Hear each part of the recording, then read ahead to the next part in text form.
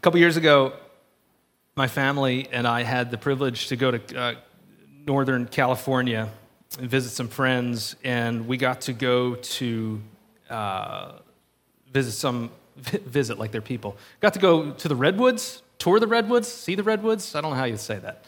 We hung out with the Redwoods, and mind-blowing experience. If you've never been there, it's insane. I mean, like just monstrously huge trees. And we found this thing, and our friend who was there was telling us about this thing that happens within redwood trees. I have a picture of it. It's called a fairy ring. Anybody have heard of this before? It's this thing that happens when these trees grow. So if you can't tell, that's a tree in the middle that is probably 15, 18 feet across. I mean, they're enormous. 400 feet straight up. I mean, just like they're just insane. And then all these other trees are growing around it in a circle. And it's called a fairy ring. If you can picture fairies dancing around a fire or something, that's a little of what's happening in this image. But what happens with these redwoods is, and the original tree will grow up in the middle. And then these fairy trees will pop up along the outside, coming up from the roots often of the other tree, or from seeds that drop and take years to germinate. And then a lot of times what happens is that original tree in the middle will eventually die out, either from fire or it will burn. I mean, it will fall down at some point because of a lightning strike or something, and the other ones will keep growing. But it's this fascinating thing that these ones on the outside are supported by this life of the one in the middle, and then they all sort of keep each other up because, if there's just one by itself, it'll blow over in the wind. But when trees are bunched together, they have this ability to sort of stay upright together. It's fascinating, like little scientific thing that we learned while we were out there. Well, today, what I want to talk about is how sort of we as the church, as the new family of God, are sort of like this ring that grows up around the middle of the gospel. That Jesus is the one in the middle. The gospel is this thing in the middle that gives us life, and we come up around and support one another, and our life comes out of that middle, right? And together, we do life as a community and build one another up. That as a new family in God, this new ethos that we take on as individuals is also something that gets lived out in community. And we are meant to be fueled by the gospel together, building one another up and staying united around the core of Jesus, simply Jesus, the core of the gospel. The family of God that we are as Hope Nazareth and as a larger in Christendom as a whole, the family of God is meant to be a people that together are pursuing holiness and pursuing unity. Last week, in talking about this new ethos as individuals, it is this idea of putting on new clothing, putting on the things of Christ and righteousness of Christ and looking more and more like Him. And so you can put the word holiness on that we are a set-apart people living differently as individuals, but also we have this unity as a community, that we are meant to be together and have these rhythms of a family life together that help us grow closer to Jesus, that help us look more and more like Jesus, that helps us put on the clothing of Christ and become, renewed people. If you have a copy of the scriptures, turn to Colossians 3. We're going to be right back where we were last week. I'm going to put these verses up on the screen for you if you don't have your Bibles. I know that you can come here and put it on the screen. I know that you can have it on your phones. I love having, listen, I'm not about to go legalistic on you saying you got to have your own copy of the scriptures, but I love having a physical copy of the scriptures. I start to become familiar with it. I write in my Bible. Some people maybe they're opposed to that. I underline things. I remind myself of things. And so there is something special to me about having a tangible, but I also don't like Kindles and I want real books. And anyway, that's just me, but that's my encouragement for writing in your Bible. Okay? All right. So Colossians 3, Paul says this. Remember, we talked about this last week. He says, so, if you have been raised with Christ, which is where we've come from through this whole series, through the resurrection, we are new people. If you have been raised with Christ, seek the things above, where Christ is seated at the right hand of God. Set your mind on things above, which is where I talked about last week, like setting our affections on God, remembering what he has done for us, remembering where we are seated with Jesus. It starts to change our behaviors, right? Set your mind on things above, not on earthly things. For you died, and your life is hidden with Christ in God. When Christ, who is your life, appears, then you also will appear with him in glory. Therefore, like in light of that, put to death what belongs to your earthly nature: sexual immorality, impurity, lust, evil desire, and greed, which is idolatry. Because of these, God's wrath is coming upon the disobedient, meaning God's going to bring justice and make everything right. And you once walked in these things when you were living in them, but now put away, like take off that clothing, all the following: anger, wrath, malice, slander, and filthy language from your mouth. Do not lie to one another, since you have put off the old self with its practices, and have put on the new self, right? This is this clothing that we are now putting on intentionally in Jesus. You are being renewed in knowledge according to the image of your Creator. In Christ, there is not Greek and Jew, circumcision and uncircumcision, barbarian, Scythian, slave and free, but Christ is all and in all. Therefore, right? In light of that, taking off the old clothing, he says, therefore, as God's chosen ones, holy and dearly loved, put on compassion, kindness, humility, gentleness, and patience, bearing with one another and forgiving one another if anyone has a grievance against one another. Just as the Lord has forgiven you, and how much has he forgiven us? A whole lot. Just as the Lord has forgiven you, so you are also to forgive. Above all, put on love. Above all, put on love, which is the perfect bond of unity. And let the peace of Christ, to which you were also called in one body, rule your hearts, and be thankful. Let the word of Christ dwell richly among you in all wisdom, teaching and admonishing one another. A little pause right here. There's a real lack of grammar in original Greek. I tend to think that there's actually meant to be a comma there, but that's after one another. Let the word of Christ dwell richly among you in all wisdom and teaching one another, admonishing one another, comma, through the Psalms. Like, doesn't really matter. Point's the same, but for me, that's how I read it. All right? Let the word of Christ dwell richly among you in all wisdom, teaching and admonishing one another through psalms, hymns, and spiritual songs, singing to God with gratitude in your hearts. And whatever you do, in word or in deed, do everything in the name or for the name of the Lord Jesus, giving thanks to God the Father through him. So, we said it in the James series that genuine faith does the work of God, that there's this, like when you are genuinely following Jesus as a disciple, it starts to produce behavior. That you believe your identity in Jesus, behavior starts to flow out of us that he is energizing. Not to earn anything from Jesus, not to earn anything from the Father, but because of what the Father has done, we start to willingly change our behaviors and put on this other clothing. And we said that through this series, as we are adopted and come into this family of God, that there's a leaving of the family of origin that starts to happen. That there are things of our family of origin that are not of God, that are not of the kingdom, and we say, I'm not going to do that anymore. I'm going to put boundaries around this, or I'm going to choose something different, and I'm going to cleave to this family of God. It's like a marriage analogy that Jesus uses. I'm going to leave this family and cleave to this one. And what Paul is arguing for here, and you see him say it in a bunch of his letters, is that we are called to be a people of holiness, a set-apartness, a looking more and more like Jesus-ness, right?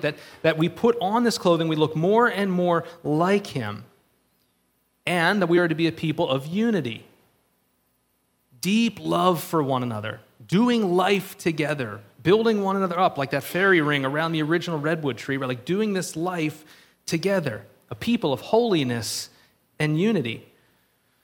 Listen, it's easy, believe it or not, to be a holy people and not really care about unity. It's easy to say, okay, we're holy, we have figured it out. There's all the heretics out there. There's no unity, right? It's just like, we know how to be perfect. I know how to be perfect. You're not. It's easy to do that, make your set of rules and just say we're going to keep to them. That's why there's lots of denominations. That's why there's lots of cults, right? Because it's like, I know exactly how to be holy, forget everybody else, right? So it's holiness without unity. Or in our world, I think it's kind of easy to have unity when there's no holiness. When there's no rules, when it's like, whatever, we're just going to love and it's all going to be good and we're not going to have any standards, it's like, well, okay, that's like our world, right? That anything goes. Like, logically, to me, like, it just doesn't work. Look around. Still violence, still hatred, still greed.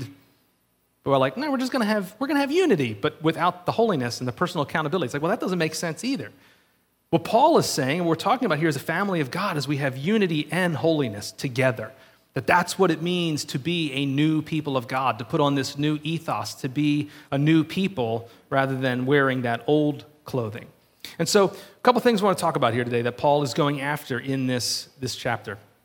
The first thing is that as a people of God, as a family of God, we're supposed to have this gospel peace in our hearts.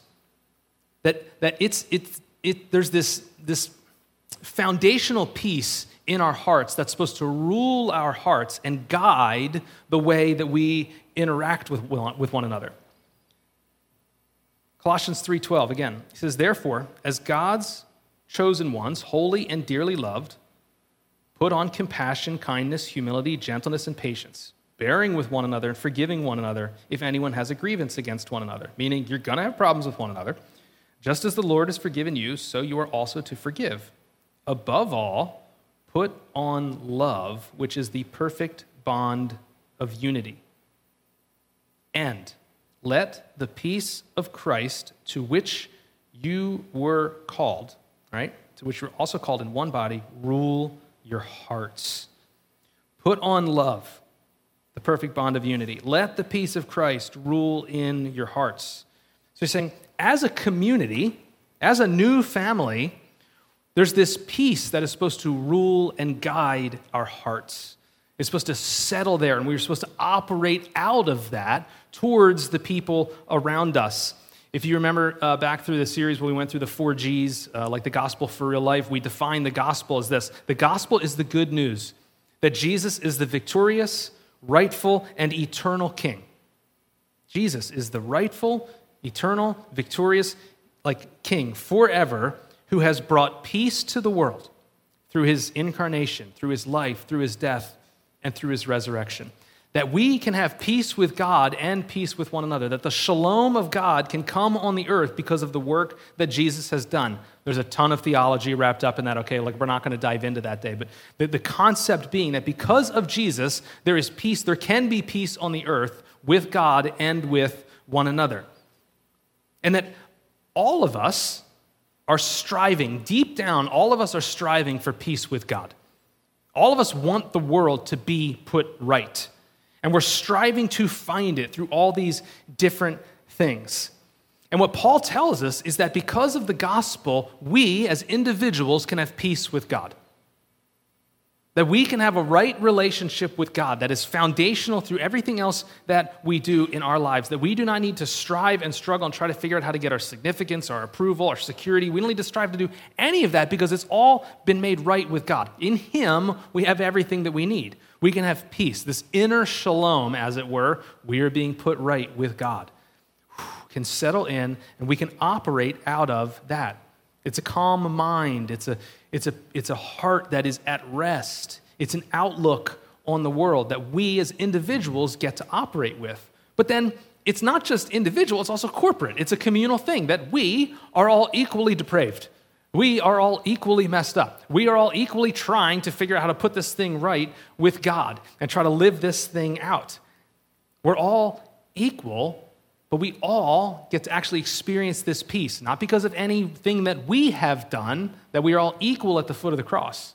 That in Jesus, we all have the same peace available to us, the same rightness with the Father available to us. That we do not need to struggle and strive against one another, that in God we can be one people at peace with Him. And so he's saying, as a community, as a family of God, as the new people of God, holy, dearly loved, set apart, we can actually have peace in our community. That we can have this unity that comes out of this peace with God. And what Paul says to put on is love, right? He says, put on love. And if you read it, it says the perfect bond of unity. Really, in the Greek, it's the bond of perfect unity. We've talked about this word perfect before, being telos, being like mature and complete. He's saying, put on the bond of mature love. Mature love, I would argue, values something other than itself. Our world talks so much about love, but if you listen, if you pay attention, if you watch the way it's talked about, it's all about what I get out of this. I want love because of what I get. I love this person because of what I get. I love this thing because of what I get. And what Paul is saying is, no. Put on mature love. Mature love actually values other people more than self. That is actually where community can start.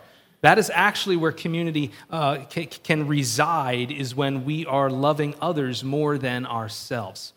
And then he extrapolates that further to say, let the peace of Christ rule in your hearts. This word rule there is the word, it's like an umpire in a game, calling balls and strikes, calling out of bounds, calling foul, like whatever it is. He's saying, let peace sort of make the decisions in your heart. Look to peace. Look to the ways of shalom, the way of a Jesus peace, to be what dictates out of bounds, to be what dictates balls and strikes. Let it rule in your heart and say to you primarily, don't go that way. No. Pursue the way of love. It's our conscience. It's the Spirit at work in us. He's saying, let that peace well up inside of you and start to cause you to pause a little bit and say, wait, what am I actually after here? Why am I trying to fight this person right now? What am I seeking? What am I loving about myself more than I am about them? And the Holy Spirit inside of us wells up this peace that says, maybe choose this instead.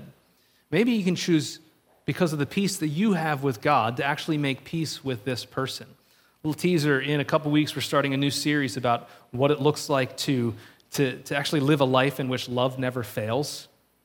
Like Paul says in 1 Corinthians 13, the subtitle is Loving Difficult People.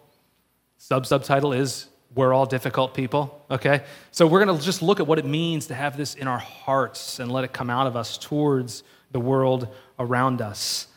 So he's saying, let this peace rule in your heart, this peace that you have with God because of what Jesus has done for you. Let it then have the run of the house in your life, in the way that you interact with the people around you. Let it be the umpire in your heart towards the world around you. But then he goes on.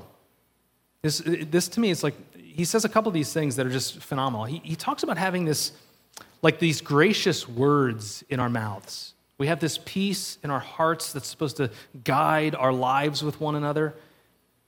And he talks about these words that are supposed to come out of our hearts, out of our mouths, towards the people around us in community. These gracious gospel words. At the end of verse 15, he says, and be thankful.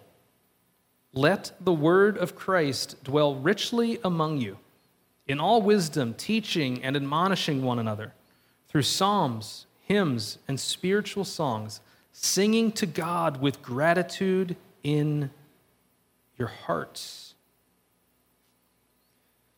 Saying there's this gratitude, this grace that is supposed to start to well up out of our hearts and out of our mouths to the people around us. Flip over to Ephesians 5. Ephesians 4 and 5 is like a longer version of Colossians 3. Very similar wording.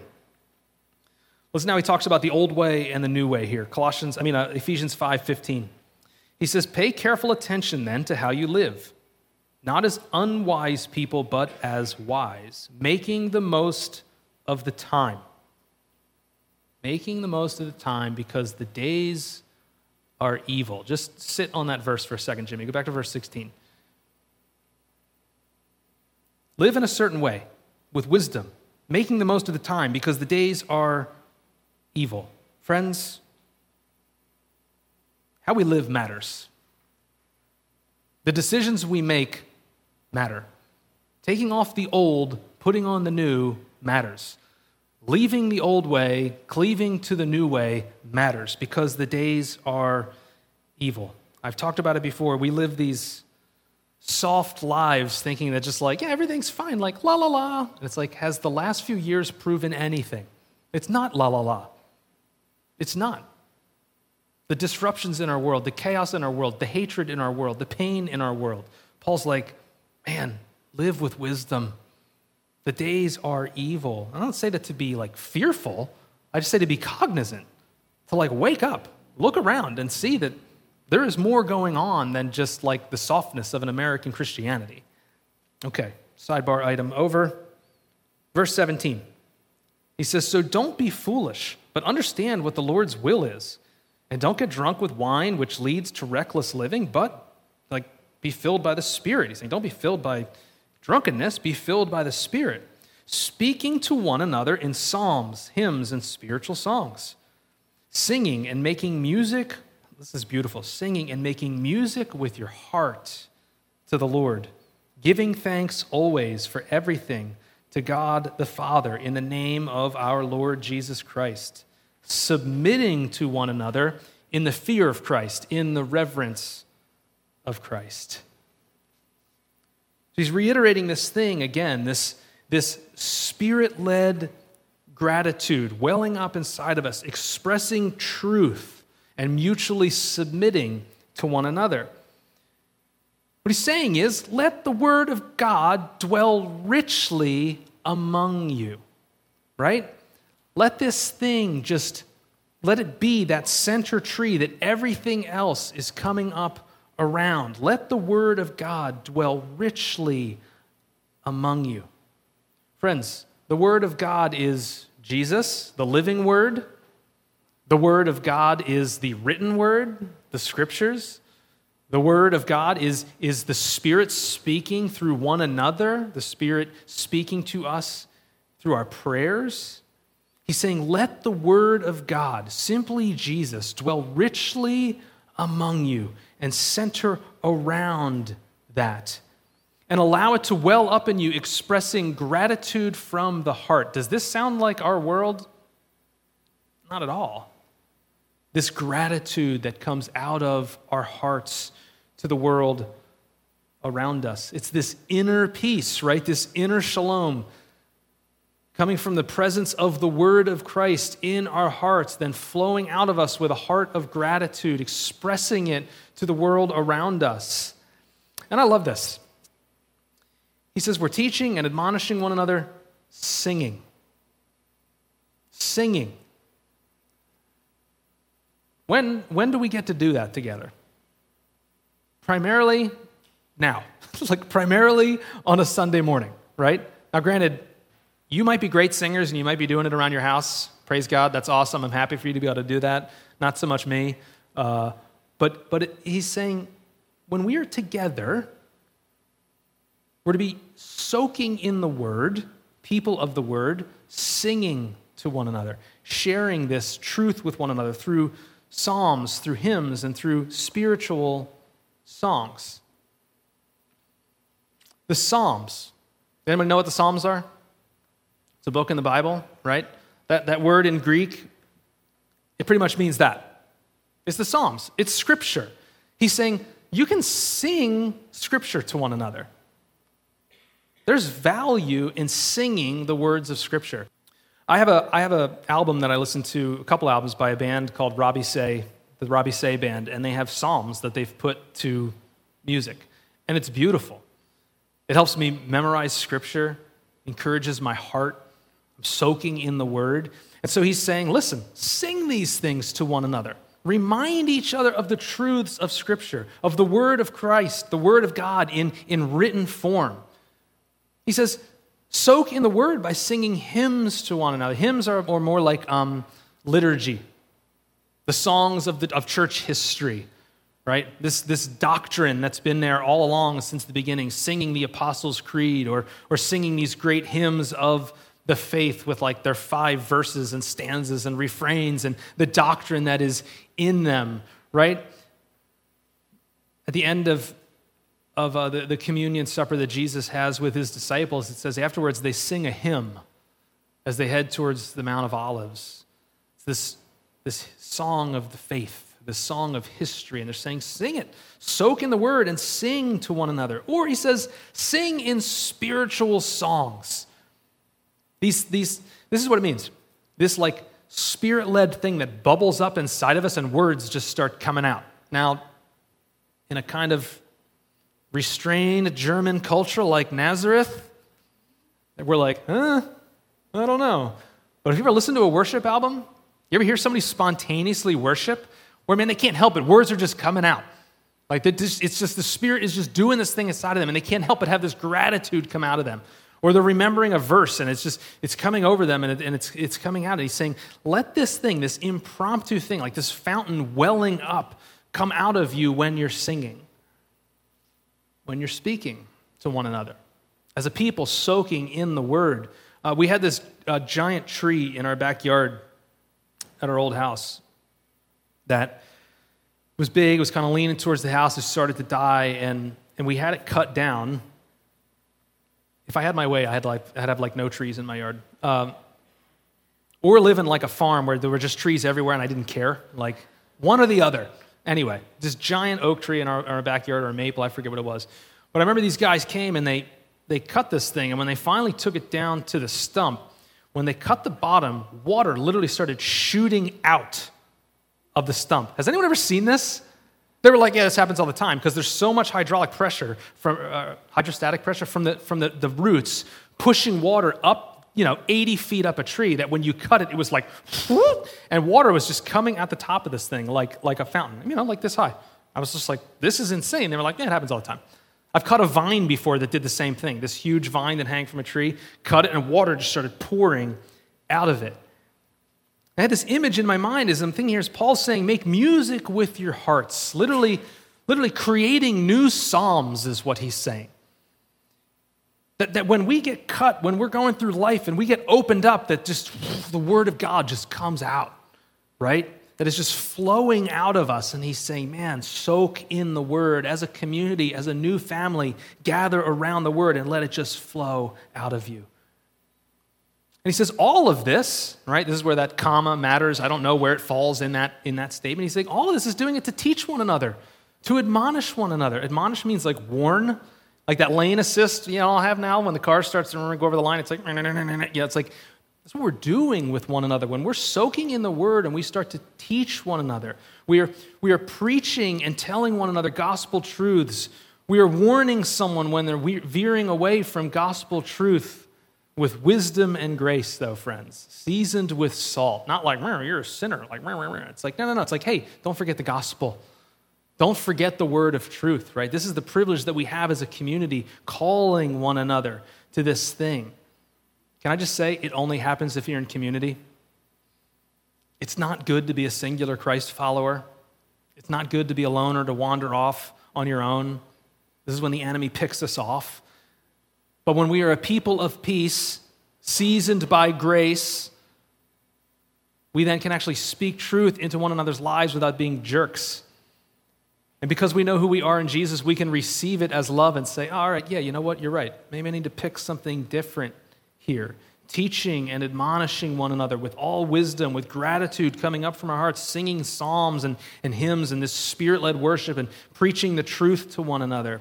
Because we need one another.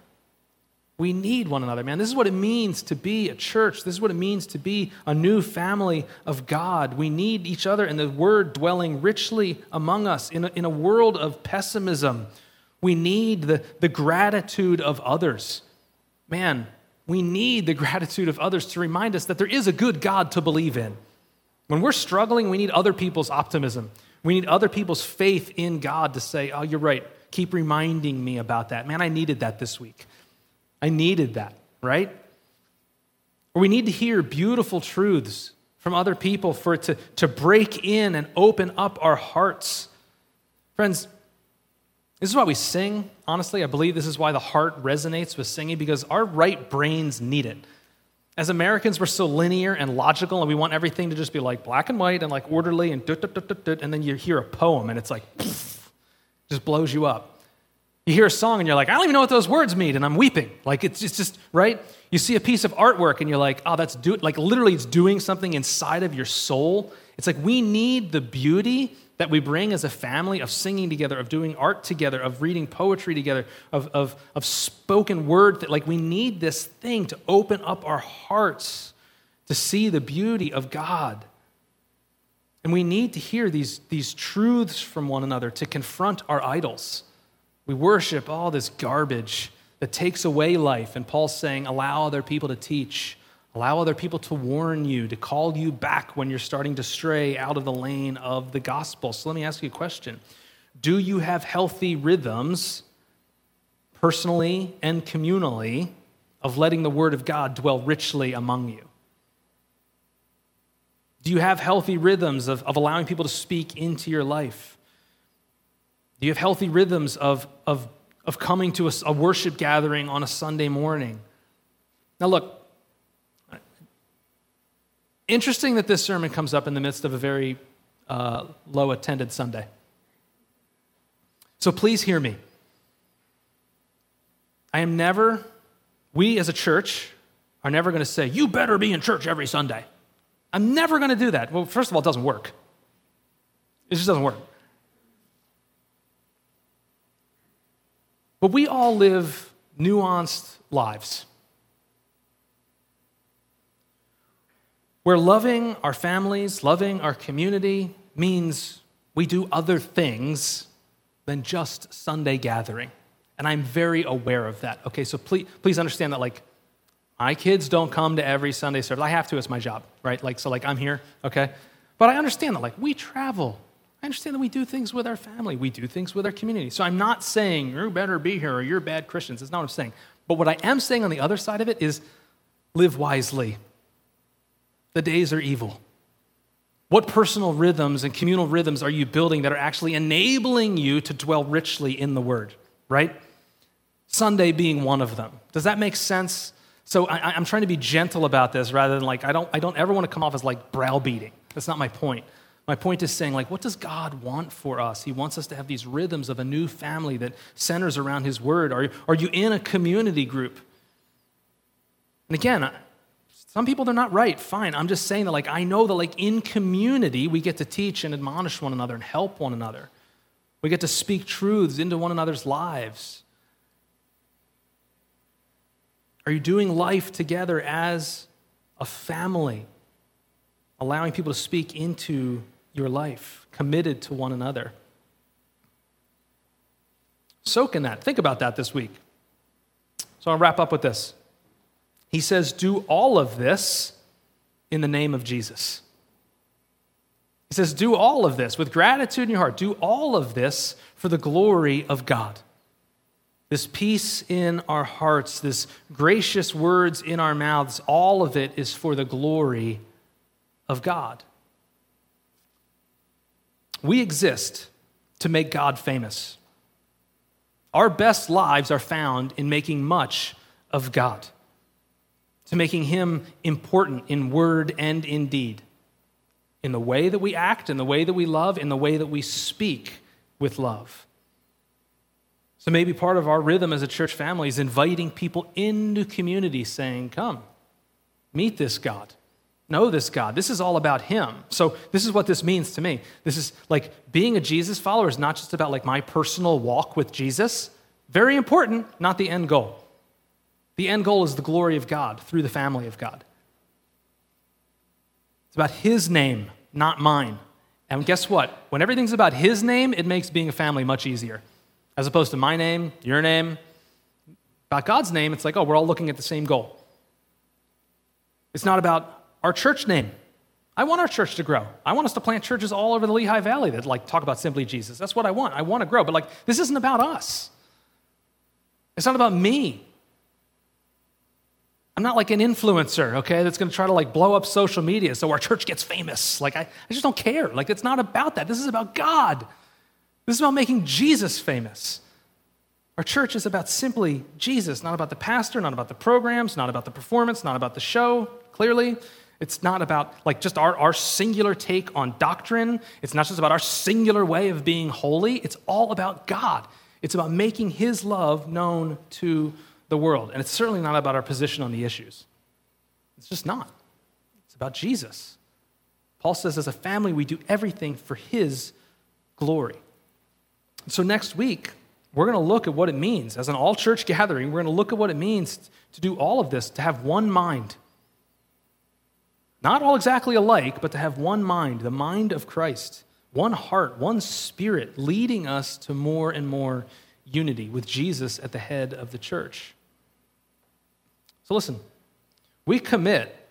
We don't have to, but we get to commit to this family, to being together, to these rhythms of being a new family so that we grow in holiness, so we grow in Christ-likeness, so we grow in unity. We don't have to, we get to. Why? Because Jesus wants us to have full life. He wants us to be a new family, and he knows that when we lean into that and we make these rhythms in our lives, we find it in him, in making him known to one another and to the world.